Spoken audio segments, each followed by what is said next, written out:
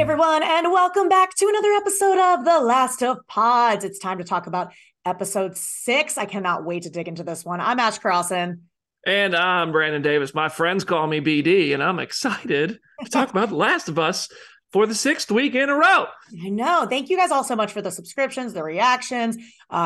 Lamar episode was so great. And we also have a special guest today, don't we, Brandon? Yes, this one's pretty cool. This is somebody whose face you might not recognize from The Last of Us. Sam Hoeksema is going to be joining us to dive into The Last of Us. Sam plays pretty much all of the clickers that you see. Any main clicker that comes into focus, any main clicker that is a threat that gets killed off. Sam is that clicker. We're going to hear what it's like. How does one become a clicker? What happens? What do you do as a clicker? And maybe some more clicking in season 2. Who knows? But yeah, so Sam's joining us in a bit. But first, we got to talk about episode 6 of The Last of Us. Yes. What did you think? Overall thoughts? I mean, I liked it. One thing I'm noticing in rewatching this, I'm liking it more the second time around. And I feel like all of these episodes, one thing I really like is they are all so different from the last. Like they all have something so different to offer. And this offers the reunion between Tommy and Joel, which was beautiful. The next separation between Tommy and Joel, which is just like, damn, they're already apart. Ellie and Joel's relationship continues to evolve. We get a new character in Maria being introduced. Games players already know Maria. And I also find it interesting how quickly the show is moving through story points from the game. These are, if you play the game on easy mode, basically, you can get through the game in a similar pace to what the show is doing. You can play for about an hour to an hour and 20 minutes a session. And if you do that 6 times, you're at about the same point of the game by the end of this episode. And it's moving very closely. But there's parts of the game that dive into completely different things. Like we'll talk about in this episode, how some things were very different in the game. But then also, like, there's things the show is doing that don't happen in the game. So it's interesting that they're lining up this way at such a similar pace, but it feels like the show is moving so quickly while not really missing anything or thinning any of the story points out. And I find that very impressive. Yeah, I completely agree with you. I thought this was one of the they're all very strong, but I was like, this is one of the strongest episodes because just Pedro Pascal and Tommy have this conversation that is just so emotionally beautiful, and it doesn't really go down like that in the game. Tommy and Joel's relationship is a little different in the game. It's a little more volatile. In this one, they I think have less bad blood than they do in the game, but it just, Joel thinking he's a failure, talking about how, he can't go on with Ellie because he's going to get her killed and he feels like he's weak, and just the tears in his eyes. So emotional. And then I know we're diving into this every week, but Ellie and Joel just getting stronger and stronger. And they have this moment where Ellie's like, I'm not her, I'm not Sarah. And you feel it so much in this episode. There's so many times where Ellie's cursing at the dinner table and he's like, hey, watch your language. And she's like, I'm not your effing kid. Like, you don't get to tell me what to do. It's just so much of their relationship. Like Ellie even talking about what they're going to do after she creates the vaccine, and kind of they're starting to really merge their paths together. And I'm emotional wreck. This one really got me. For a lot Could of you reasons. imagine like the fantasy of, as Ellie, thinking about like what a hero you'd be to the whole world? I mean, you'd be a celebrity without even really knowing the concept of celebrity, because you'd be the hero who possibly put the world back on track to be a functioning world, assuming your immunity was able to create a vaccine. So as a kid, as a 14-year-old, you'd be sitting there thinking about all the possibilities, all the wonderful things that could come into the world. And like in this episode, Ellie talks about, is this all they had to worry about? Like boys and, movies. Mm-hmm. And yeah, that's, I mean, obviously, yes, people have other things to worry about, but compared to the apocalypse, yes, that is what is the big priority. Social things. It's like, friends, movies, things like that. What we're doing right now, talking about a TV show. That's all the stuff we do. We worry about work. We worry about what people think of us. We worry about our friends. We worry about, our family, but not in the sense that you worry about them like, oh my gosh, did they get infected by a ravenous clicker and torn apart? No, it's just we kind of go day to day in the life we live, and that we seem so spoiled now compared to what they have there. And Ellie would be fantasizing about every which way she could provide that for people, and what that would do for her too, I'm sure. Yeah, and this town in Jackson, Wyoming that they get to is like just such a glimpse of what the real world was or could be. Like they've said that place has been established for I think about 7 years. They run kind of a democracy. They stay off the grid, which also explains why Tommy wasn't answering on the radio, because he couldn't risk giving away the location. But No, no, hold on a second. Hold on just a second, what? okay? Tommy was so cold about that. To- Tommy explained, what you just said, how they can't get on the radio, they can't tell people about this because they don't want the wrong people finding it. To Tommy, that meant not even his brother. That was cold. I think Tommy has some resentment towards Joel because of like all the things they've done together. And I think he kind of is like, well, I was just going along with Joel, blah, blah, blah. I don't know. All right, well, take a little accountability. You were part of it too. Joel didn't make you do these things that you guys had to do to survive. It sounds to me like Joel was trying to protect his baby brother, and baby brother wanted more out of this apocalyptic life, so he went off to join the Fireflies. And then he found a wife, and now he's having a family, which I get it. Do your thing. Have your family. Everybody should be able to make themselves a priority, but don't all of a sudden come out here, Tommy, and act like Joel was the big problem here. I don't know what happened. I would like, we've talked about on this show before, I'd love to see Joel's backstory. I'd love to see Tommy and Joel's time in the early days of this apocalypse, right after Sarah dies, and the days, the weeks, the months, the couple of years that follow right there, because I feel like there's so much meat on that bone for that story to be told, just in their relationship and also in the world building of it. But Tommy was cold, I thought, to cut off Joel the way he did. And if I was Joel, I'd be pissed. I'd be like, bro, what that? Come on. I mean, Tommy looks so good when they reunite. Could you really be that mad at him? He's got that stash. He's got that hair. I was like, Gabriel. I mean, they're a good looking pair of brothers. They're they good both. Yeah. Also, we talked about this last week, but when Ellie rubbed the blood on Sam, we were like, oh, is she actually just trying to comfort him, or is she thinking this is going to work? And we get a little more insight into this where she was like, oh, I wiped my blood on him and I knew, and I was hoping it would work. Yeah. And Ellie, when Tommy and Joel reunite, it's a beautiful moment for Tommy and Joel. I love that moment. It felt like for a second they were like, you know what, the past doesn't matter. We're together. We're family. But Ellie in that moment, the camera cuts to her because it shows us that she feels terrified of now being alone, of now not being that family, of being just the cargo that Joel called her earlier on in this show. And I was, man, I feel for Ellie here. She's like the third wheel of the family all of a sudden after, having all this time alone with Joel and bonding with Joel and riding on the back of the horseback with Joel, and the way she looks at him like basically a father figure. And there's no denying he looks at her like a daughter in a lot of senses, whether he wants to or not. In that moment, she was like, oh my gosh, please don't leave me, I think was what Ellie's face was saying. Yeah, which is why that kind of speech that she gives, which is, I think, almost exactly how it happens in the game, where she's like, everybody I've ever cared about has died or left me except for you, and shoves him and is so mad that he's going to potentially leave her. And, that's rough. Yeah, you brought up the game. That is very much how it went in the game. I mean, some of that is word for word how it goes in the game, to the point that she shoves him and says, everybody has left me, everybody effing except for you. Mm-hmm. And she pushes him and she says, I'm not Sarah, I'm not her, I'm not Sarah. And he's just like, you're right, you're not my daughter. That's very similar to how it went between Troy's Joel and Ashley Johnson's Joel, with Pedro and Bella's Ashley, Joel and Ellie. But there are some differences from the game in this episode. Like when they meet Tommy and Maria, it's not in that same town. It's like at a dam where they are working to restore electricity to their town. And they're kind of just, it's almost like an outpost type of facility that they're just kind of trying to fix because they have all these raiders who keep coming to their town and raiding and trying to get in, and they break stuff and they destroy stuff. And so Joel and Ellie end up kind of witnessing the repair of this hydroelectric dam that restores electricity. And then they have the conversation there about, Tommy, I need you to take this girl because I'll let her down. It's not as deep. It's not nearly as deep in the game. This is one of the most beautiful scenes, most enlightening scenes in the show. The Tommy and Joel conversation that you mentioned. In the game, it's briefer and it's not nearly as deep, in my opinion. Still good. It hits in a different way, but it doesn't make us feel that emphasis on Joel's fear of failure and losing someone else, and trying as a result to prevent himself from losing someone else, even putting himself in a position to care in the first place about losing someone else, or to be able to do it.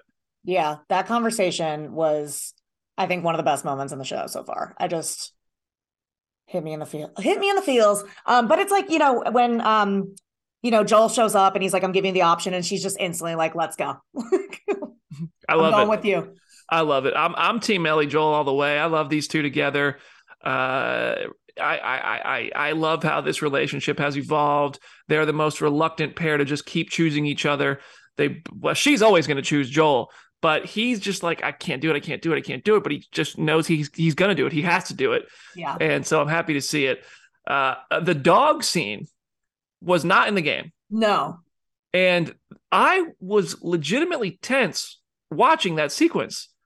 I was like, how is this dog? Something's going to happen here. Also, this is going to be a fight. Someone's going to get seriously hurt. What? Also, smartest dog in the world. Like, yeah, seriously. But apparently not. But that's true. That's true. It did not. I am curious what that means about Ellie's infection, because if the dog didn't smell it and that dog truly is able to do like a smell test on if you're infected, does that mean something about Ellie's immunity where she's not carrying the virus? Like it just leaves her system? Is there something to be learned there? I don't know. I don't know how to process that moment. We gotta get a scientist on the line. Yeah, we do for a lot of this. We're like, why don't they just get a fever? Why doesn't it just cure everything? Yeah. There's one other thing I want to talk about before we go to Eastern Colorado. Joel and Tommy talk about the settlement, and they talk about communism, and Maria's like, that's what this is. It's a commune, and Tommy is just like, no, it ain't. No, it ain't. And Joel looks at him and he's like, oh, that's what you're doing here, little bro? I thought we were from Texas. You're in the commune. Like, I thought that was hilarious because I just imagine so many just grown men from Texas being like, oh, so you left Texas to come join a commune. Okay. And I just thought that was hilarious because of that moment between them felt like pretty real. Maybe stereotypical in what you'd expect, but I know a lot of people who would have that reaction. From as somebody who lives in Tennessee, I can imagine. I know a lot of people who would be like, "Oh, okay, you're living in a communist area here." Yeah, it's like one of those moments where they're like, "No, you're a communist," and he's like, "Son of a." Oh yeah, I am. I dang. So Joel and Ellie get on the horse, Callus. I think his name's Callus. And they have these really cute conversations about football and then that he was a contractor, which was really cute because he's like, oh yeah, everybody loved contractors. It was like the number one job, like everyone. Really funny. But they get to the University of Eastern Colorado where the Fireflies are meant to be, but it's like eerily quiet. The guard stations aren't guarded. There's monkeys in the courtyard. And so yeah, they are not there. They have moved on. Yeah, and I mean, it visually looked a lot like the game, which I found very impressive. Yeah. I mean, some of like the building layouts and stuff were not exactly the same, but they found a place that they were able to set decorate very impressively to look like this University of Eastern Colorado. What is it, the bullfrogs, the horn frogs? Bighorns. Bighorns. And it's very much like the game, because right to the point where when they first go inside a building, like there's a bunch of stuff in the game where you got to set up generators and go around and kill a couple infected to get some gates to open, and you're riding the horse, you got to get off the horse, use a dumpster, climb on it, all that kind of stuff. The puzzle aspects of the game come out here. But then there's a part where they go into one of the buildings and they're like, everybody left. But then you hear like something crash down upstairs. And they're like, well, maybe not everybody, but then it's just a bunch of monkeys. Yeah. And you're like expecting, clickers or infected, and you just get a pack of monkeys. And Ellie's like, no, I've never seen a monkey before. And it's cute. It's like, it's almost like this father-daughter moment. He's watching her see these things, experience these things for the first time. And I just imagine Joel is loving it. I want to imagine that, even as much as he doesn't want to. Oh no, he's definitely, you can sense he smiles more and more and more as the show goes on. Yep, which sets up, everything that it opens the door for drama. I've said this. I'm not the one who made up this quote. I saw this somewhere on Twitter, and I think this probably comes from somebody important and smarter than me. But a good writer makes you love a character. A great writer makes you suffer for it. And I'm loving these characters, and I'm loving their relationship. And I think there are great writers here, which means we're going to suffer for that. And we do, because Joel gets stabbed. And it is gnarly. So in the game, there are raiders there, and he falls off or is it infected? It's like they're like they kill you. Fight a bunch of clickers and a bloater in this location. Yeah, there's a bunch of infected there. And then after you kill them all, you go into like this scientist's lab, and you find a tape recording, and you found various recordings and notes and stuff along the way, which really just help world build. But you find like a skeleton of a guy who I believe offed himself, a tape recorder, and Joel just kind of skims through it, and then you ultimately find him saying, the Fireflies left here, they went to Santa Rosa Hospital in Salt Lake City.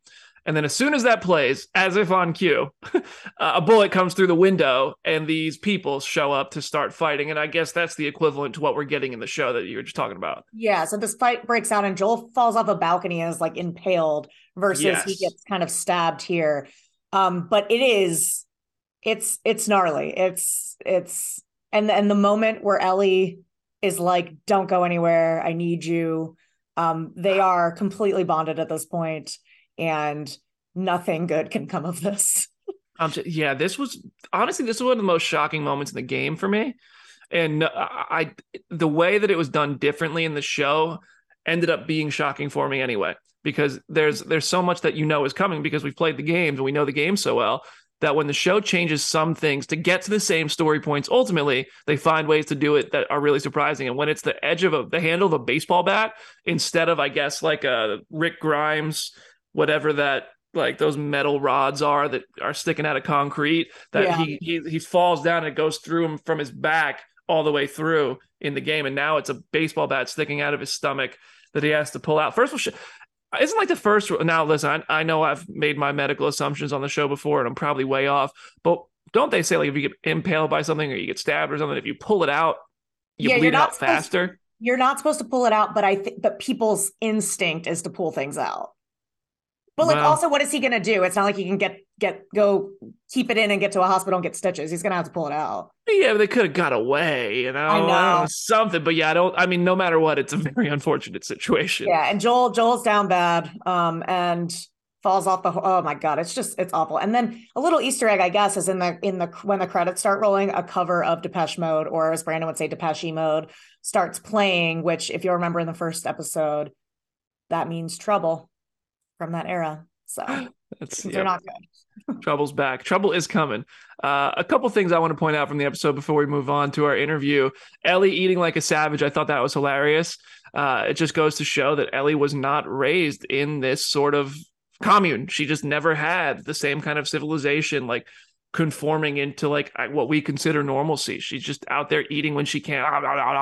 And in that same scene, when Tommy tells Joel that Maria is family, they're engaged, Ellie blurts out, "Congrats." Joel, on the other hand, doesn't. And I didn't take that as Joel being salty that Tommy has, this woman in his life and he's not a priority or something. I took that as a reminder to Joel of what he has lost. That Joel in that moment was just like, well, now I lost Tess. And it's hard for him to be happy for other people because he just keeps losing, which ultimately is what this episode seems to amount to, that he just keeps losing. He keeps failing. He fails in his sleep.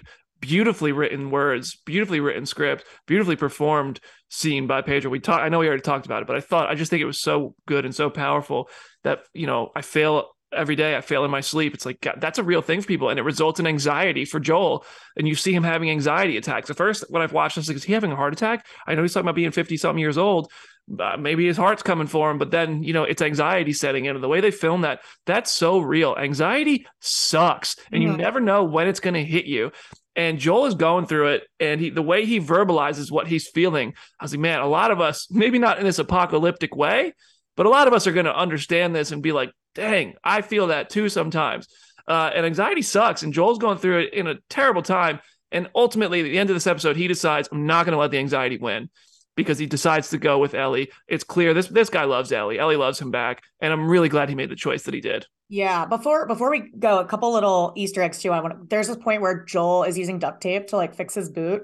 And I just thought that was a cute little subtle thing, because in the game you use duct tape for freaking everything. You craft everything with duct tape. Duct tape is so essential. And then in the room that Ellie's staying in, which, by the way, like if you are on the Easter egg hunt, it's always fun. There's like a giraffe in every episode, I'm pretty sure, but there's a poster of a giraffe that Ellie is staying in, which is a big symbol in the show.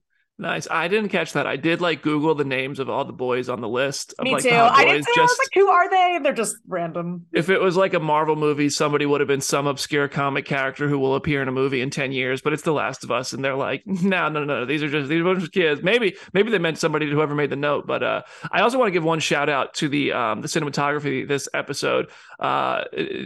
It was directed by Jasmila Zbanek. Hope I said that right. And the director of photography was Christine Mayer. And there are just beautiful, beautiful shots that use natural light and use the landscapes and capture them traveling. And I just wanted to shout that out because I thought that they looked visually just beautiful, and you could screenshot those and set them as your desktop backdrop, and they would look fantastic. The River of Death was beautiful. So yeah, is Joel dead? Well, we'll find out at the end of this show. We'll talk about if Joel dies here at the end of this show after our interview in the spoilers for the game section. Ash, anything you want to talk about from this episode before we move on to our interview? No, I think I'm ready to click in. Let's click in. All right, we'll see y'all in a minute, everybody. When we come back, we have a clicker on the Last of Pods. Sam Hoeksema is joining us. See you in a moment.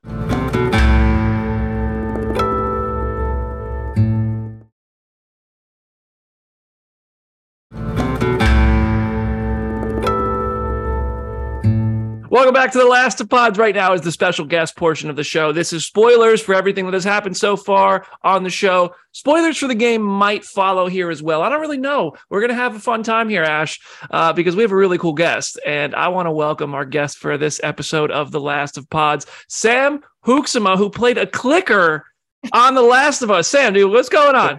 Hey, man. How's it going? Thanks for having me, you too. Thank you for being here. This is really cool. I can't wait to dive into this experience with you. Me too. Likewise. It's always a pleasure to talk about this. You know, what a dream show. Yeah. To back it all the way up, what was your relationship with The Last of Us before becoming a clicker? Definitely. My relationship was, you know, I would say maybe in a premarital state, you know, a very, very fond, loving relationship. You know, I go way back with the original game. I'm a huge nerd. And The Last of Us was just one of those games that instantly stood out to me. You know, it's just like unbelievable. The storytelling, the cinematic qualities throughout the games, you know, the music, everything was just like bang, bang, bang, you know? And so when this came across the table, it was, I was like, oh, you know, that'd be nice in another life, maybe, hopefully, you know, and then it ended up happening. And it was just like, oh my gosh, you know, you can't wish for things like this. You know, it's amazing. So yeah. When you say came across the table, like what is that, when the process begins to become a clicker, what's the first step? When did you realize like this might be happening? How do you find that out in the first place? Yeah, for sure. So, I mean, just started with an audition, but the audition process was obviously a little bit different than when you're going in for a traditional speaking role. So our movement coach at the time, Paul Becker, had performed and prepared with the executive team a sort of movement piece that reflected a sequence from the second game. And they just, you know, asked us to do our best to replicate Paul's sequence and you know, try and include some of the vocalization as well in the piece, which was. Wait, so you had to make clicker noises? I did. And that, like in the audition? Yes, 100%. Yeah. And I'm gonna be honest, that was like the hardest thing, you know, like, because for me, I don't know. I mean, it's funny, just like you hear when you're on set, you hear everyone else, like everyone's rendition of what a clicker sounds like, which is great. For me, I'm like, I can only get close if I'm doing like I'm being in like a screamo band or something, like when I was 16 or something. And it's like, it's all inhaling rather than exhaled. It's like inhaled vocalization. And so I found that when I was doing the audition, it was like really complicated to wrap my head around it mentally, because obviously when you're doing big movements, like, you know, when you're at the gym or anything like that, you know, the rule of thumb is you exhale, you know, and then you do the rep. And this was like the opposite. And so the movement was almost like not the hard part. The hard part was like figuring out how to like make the equation work, you know, because I would just like do a movement. I would do like the, you know, like the classic kind of like echolocate, and I would want to just like exhale and like get it all out of my body. And it's the opposite. It's like bringing it all in. So, you know, it's these like funny dynamics that obviously as time went on, it got a lot easier, but that was like roadblock number one. Oh my gosh, try to figure that out, you know? Gosh. And to clarify the clicker that you play the one in the museum, right? So it's the first clicker that we see in the show. Yes. Yeah. So I actually play multiple clickers throughout the season. So essentially when there is what we would call, I guess, like a hero clicker, you know, when there's a close up or any sort of premeditated sequence, then I'll kind of hop in and do my thing. And yeah, so the first entrance of that would have been the museum sequence with Pedro and Bella and Anna, which was, you know, just a ton of fun. So cool. That museum sequence was crazy. I remember I have like 2 speakers in the back of the room where I watch movies and shows in my house, and the clicker, you come in from the left side of the screen, and it only came through the left speaker, and it felt like there was like like right next to me, and that like skeeved me all the way. I was crazy. I felt like I was in The Last of Us. So was that did your sounds end up making it into the show? Like, was that you doing the clicking noise? You know, I mean, I would have to defer to production on that. That's a Craig question and a Neil question, but you know, for sure on the day, I was doing my best. I'll say that much, you know, because it makes a huge difference, right? I think for everyone involved when you're in the moment, especially because of the nature of clickers, you know, like the vocalization of the clicker is so important for the people in the room to understand where they are and like what's going on and how they are trying to kind of locate, you know, that party or whatever. So I think it was really helpful for not only myself, but definitely for like Bella and Pedro also, you know, just helps ramp that up, you know, and just offers that extra, real circumstance, I guess. Yeah. Clickers are just the most undefeated Marco Polo players ever. They're just 100%. Yes. 100%, which is like ironic because I feel like I was just textbook so bad at games like that. So I'm having my moment, you know. You had mentioned that they call them hero clickers. It's funny. I got to be a zombie on The Walking Dead. Well, a walker on The Walking Dead, and I heard you can't say zombie on the set of Last of Us either. You have to say infected or something else, and just like saying Walking Dead. When I did the zombie thing or the walker thing, I had to get in the makeup chair at like 8 a.m. until about 12:30 p.m. And then you're on the set from like, I think I was there for like 8 to 10 hours, and then just getting it off took like alcohol and brushes, and it took like a solid almost 2 hours just to get it off. Well, I mean, and I imagine that these clickers are even more intense than just the prosthetic for a zombie face. How long were you in the chair every day to put this on?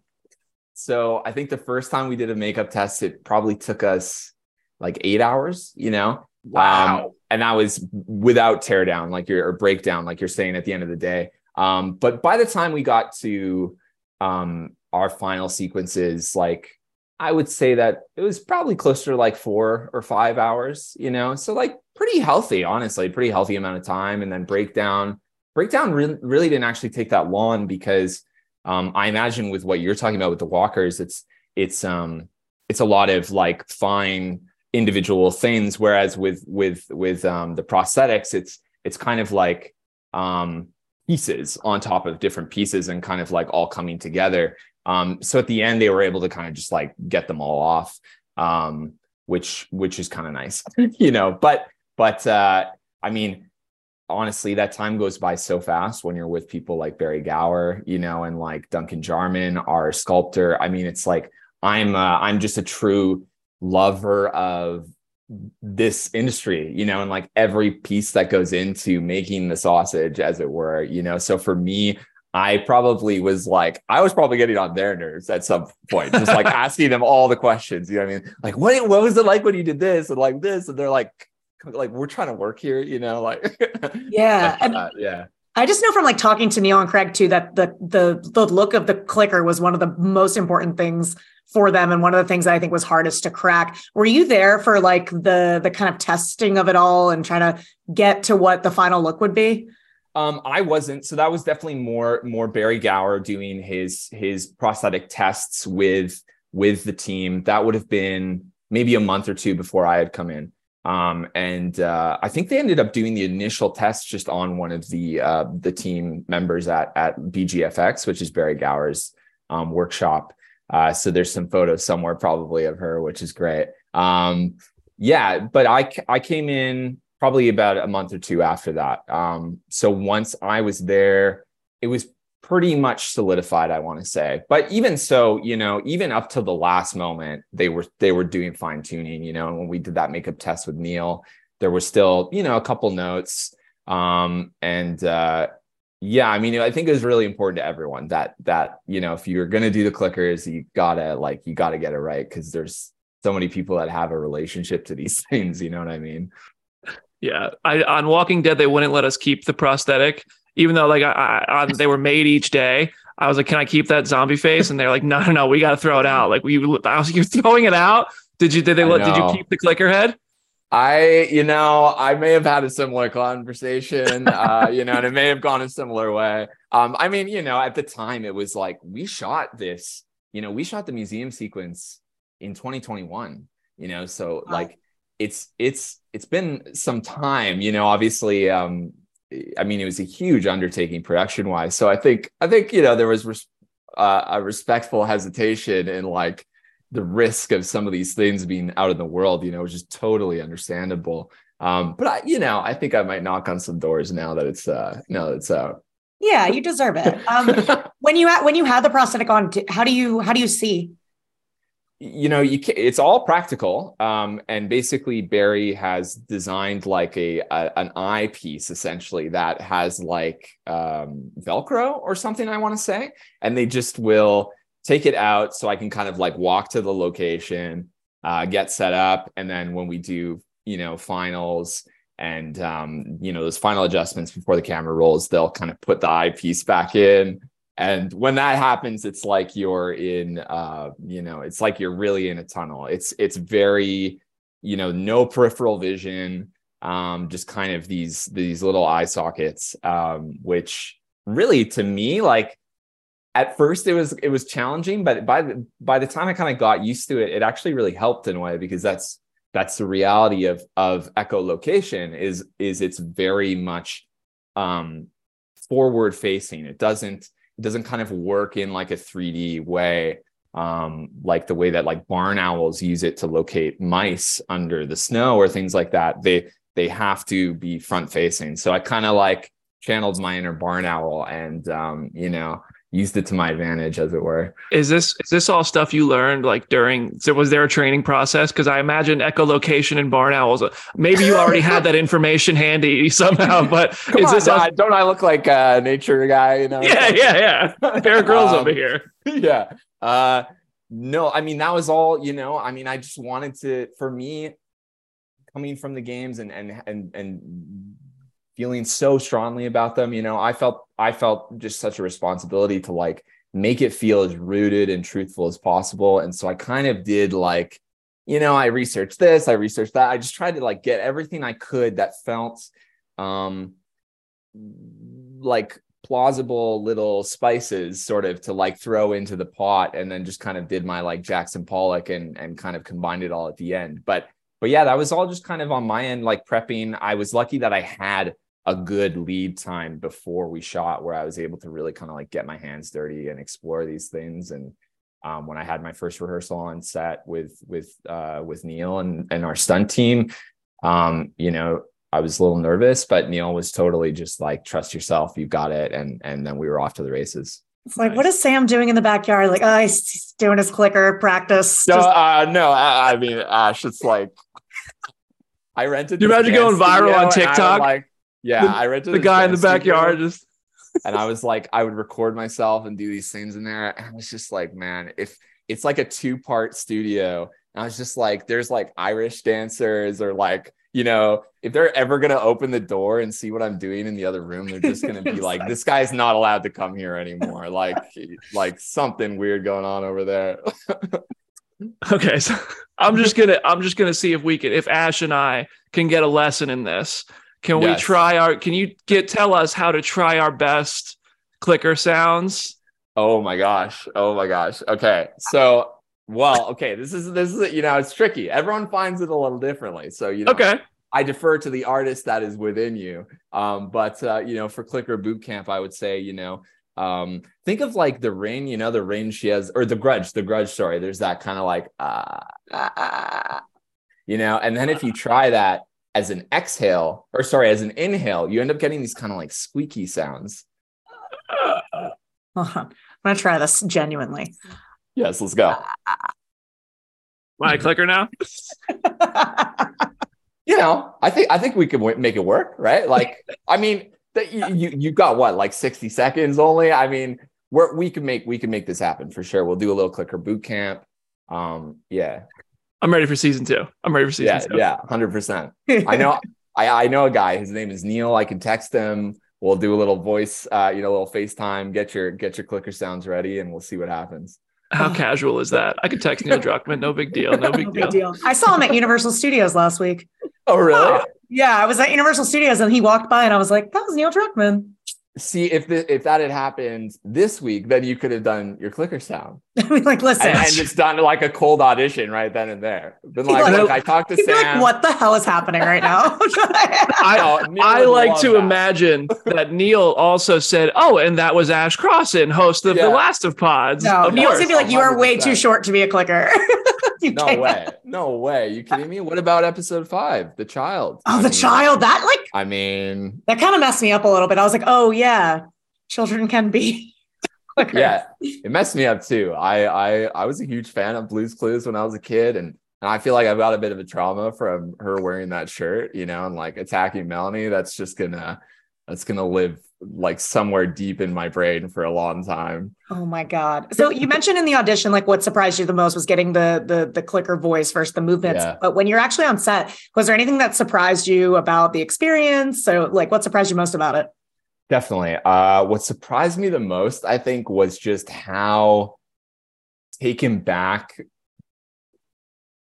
our team was by like when everything was like put together, like I remember the first time we had like a rehearsal the day before we shot with Pedro and Bella and Anna, and like Anna was like, dude, I can't even like, no, it's nothing personal, but like I can't even like look at you. This is so intense, and it was just how real it was for everyone, because I think like when you're in this industry, you see all kinds of crazy stuff and it's easy to get desensitized a little bit. You're like, oh yeah, we're like shooting Lord of the Rings and there's like 3,000 orcs or whatever, it's easy to kind of like, but that didn't seem to happen at all. People were just so in it. And that was such a joy for me. I just kind of got to like giggle to myself and just like double down, you know what I mean? And really like lay in.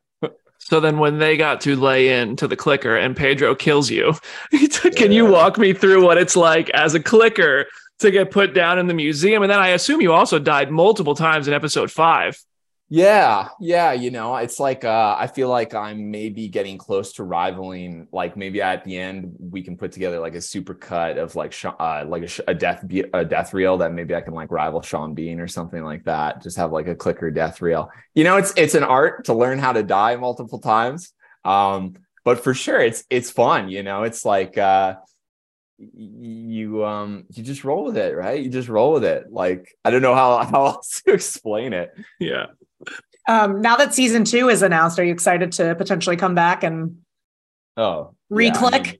It would be a dream. Yeah, I would click right in there. Yeah, I would. I've said to Barry and them, like, I would happily do this until I'm 100 years old. Like, even if you have to just wheel me around or whatever, we can maybe find an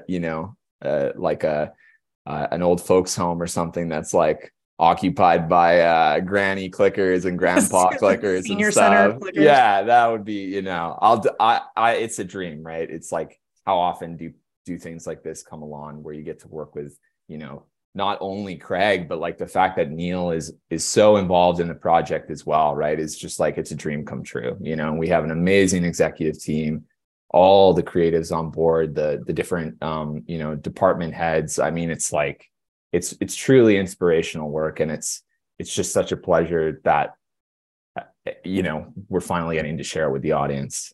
Yeah. And it's gotta be nice that the audience is loving it as much as we all are. And so before we wrap this up, where can we find you? What's next for you, coming up? For sure. Unfortunately, this business is riddled with non-disclosure agreements. So I can't really talk about the next thing I'm working on at the moment, but safe to say, I've got some stuff coming out later this year that I'm really excited for as well. But yeah, I mean, just I'm on Instagram. People can find me there, and they'll be able to keep posted there.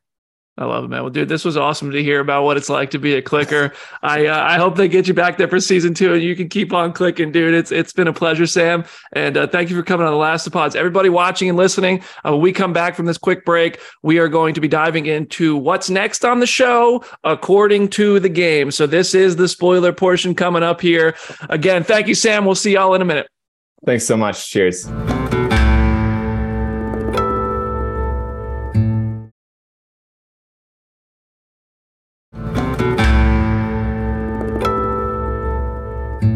Welcome back to The Last of Pods. Huge thanks to Sam Hoeksema for joining us. Honestly, I could have talked to Sam for like another 5 hours. I could have too. It's just cool to hear about that experience. Like, to be a part of this show in any capacity would just be incredible. I imagine these sets are just the most immersive, just gorgeous places I ever. And to be a clicker, I mean, come on. That's cool. Incredible. I do need to work on my clicker sounds though. I know mine was not it. So this comes to the point in the show where we talk about these spoilers in the games, not anything that's coming up in the show. We don't know. Sometimes they make deviations, but if you are not interested in what is happening next in the game, this is your warning. This is your time to say goodbye, come back another time. But let's dig into it because there's some things I want to talk about here that were like Easter eggs, sort of, pertaining to The Last of Us 2. So when they get to Jackson, Wyoming, this is where Joel and Ellie end up in The Last of Us 2. So they have like the Tipsy Bison in the background, which is a bar that Ellie like visits before she goes out on patrol. And then there's like that baby horse she meets named Shimmer. That is her horse in The Last of Us 2. She meets him or her in this moment, and it's really cute. And then in the room that she's staying in, there's a Radiohead Creep poster, and that is a song that she plays on the guitar in Last of Us 2. So lots of groundwork there. Yeah, that's kind of an advantage they have with the show that they didn't have while making the game.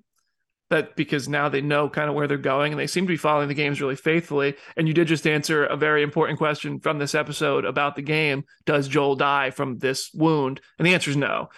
In the game, no. Joel does not die from the kind of big core area abdomen impaling, which ends up being a baseball bat stab here. It does put him down bad. And escaping this whole sequence is you play as Joel and like the screen is really dark and you're moving really slow and you're falling over and Ellie has to kill a bunch of people to get you out of the college campus and onto the horse, and ultimately it falls off the horse and it cuts to black and cuts to later. And what follows in the game kind of was played with at the beginning of this episode because there's a rabbit that gets killed with an arrow and Ellie is hunting rabbits. It was talked about in this episode, teaching her how to hunt rabbits, but in the game, she hunts a rabbit to start kind of the next portion of the game, which follows this part of the story from the show.